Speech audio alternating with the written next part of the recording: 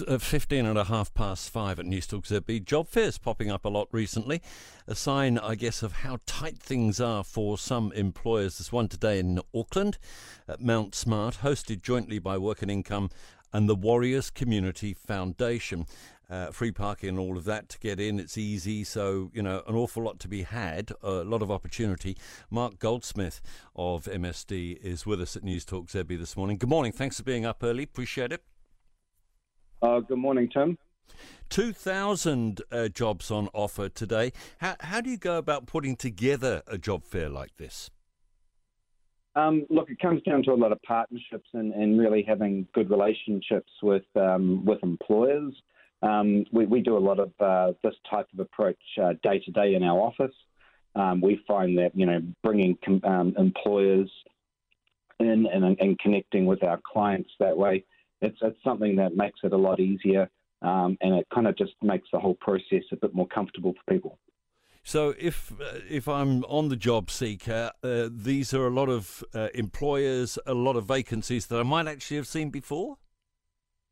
Not necessarily. I mean, we've had quite a lot of roles coming in even just in the last 24 hours.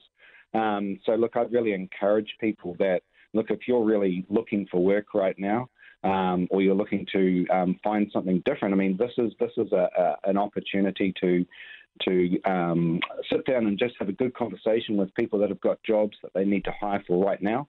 And again, it's an opportunity to just engage with an employer, which we actually find probably one of the most important aspects of a job fair.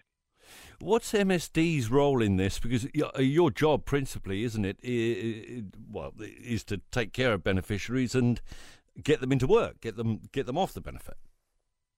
Absolutely, and that's exactly why we encourage job fairs.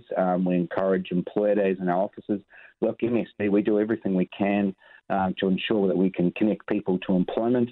We like to ask people what they'd like to do first, and we try and find those jobs for people.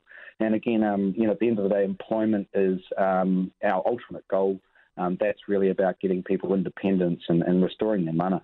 Right. So we've got 99,000 in the September figures, haven't we, on the work ready stage on the job seeker benefit. Is it compulsory if I'm on that to go?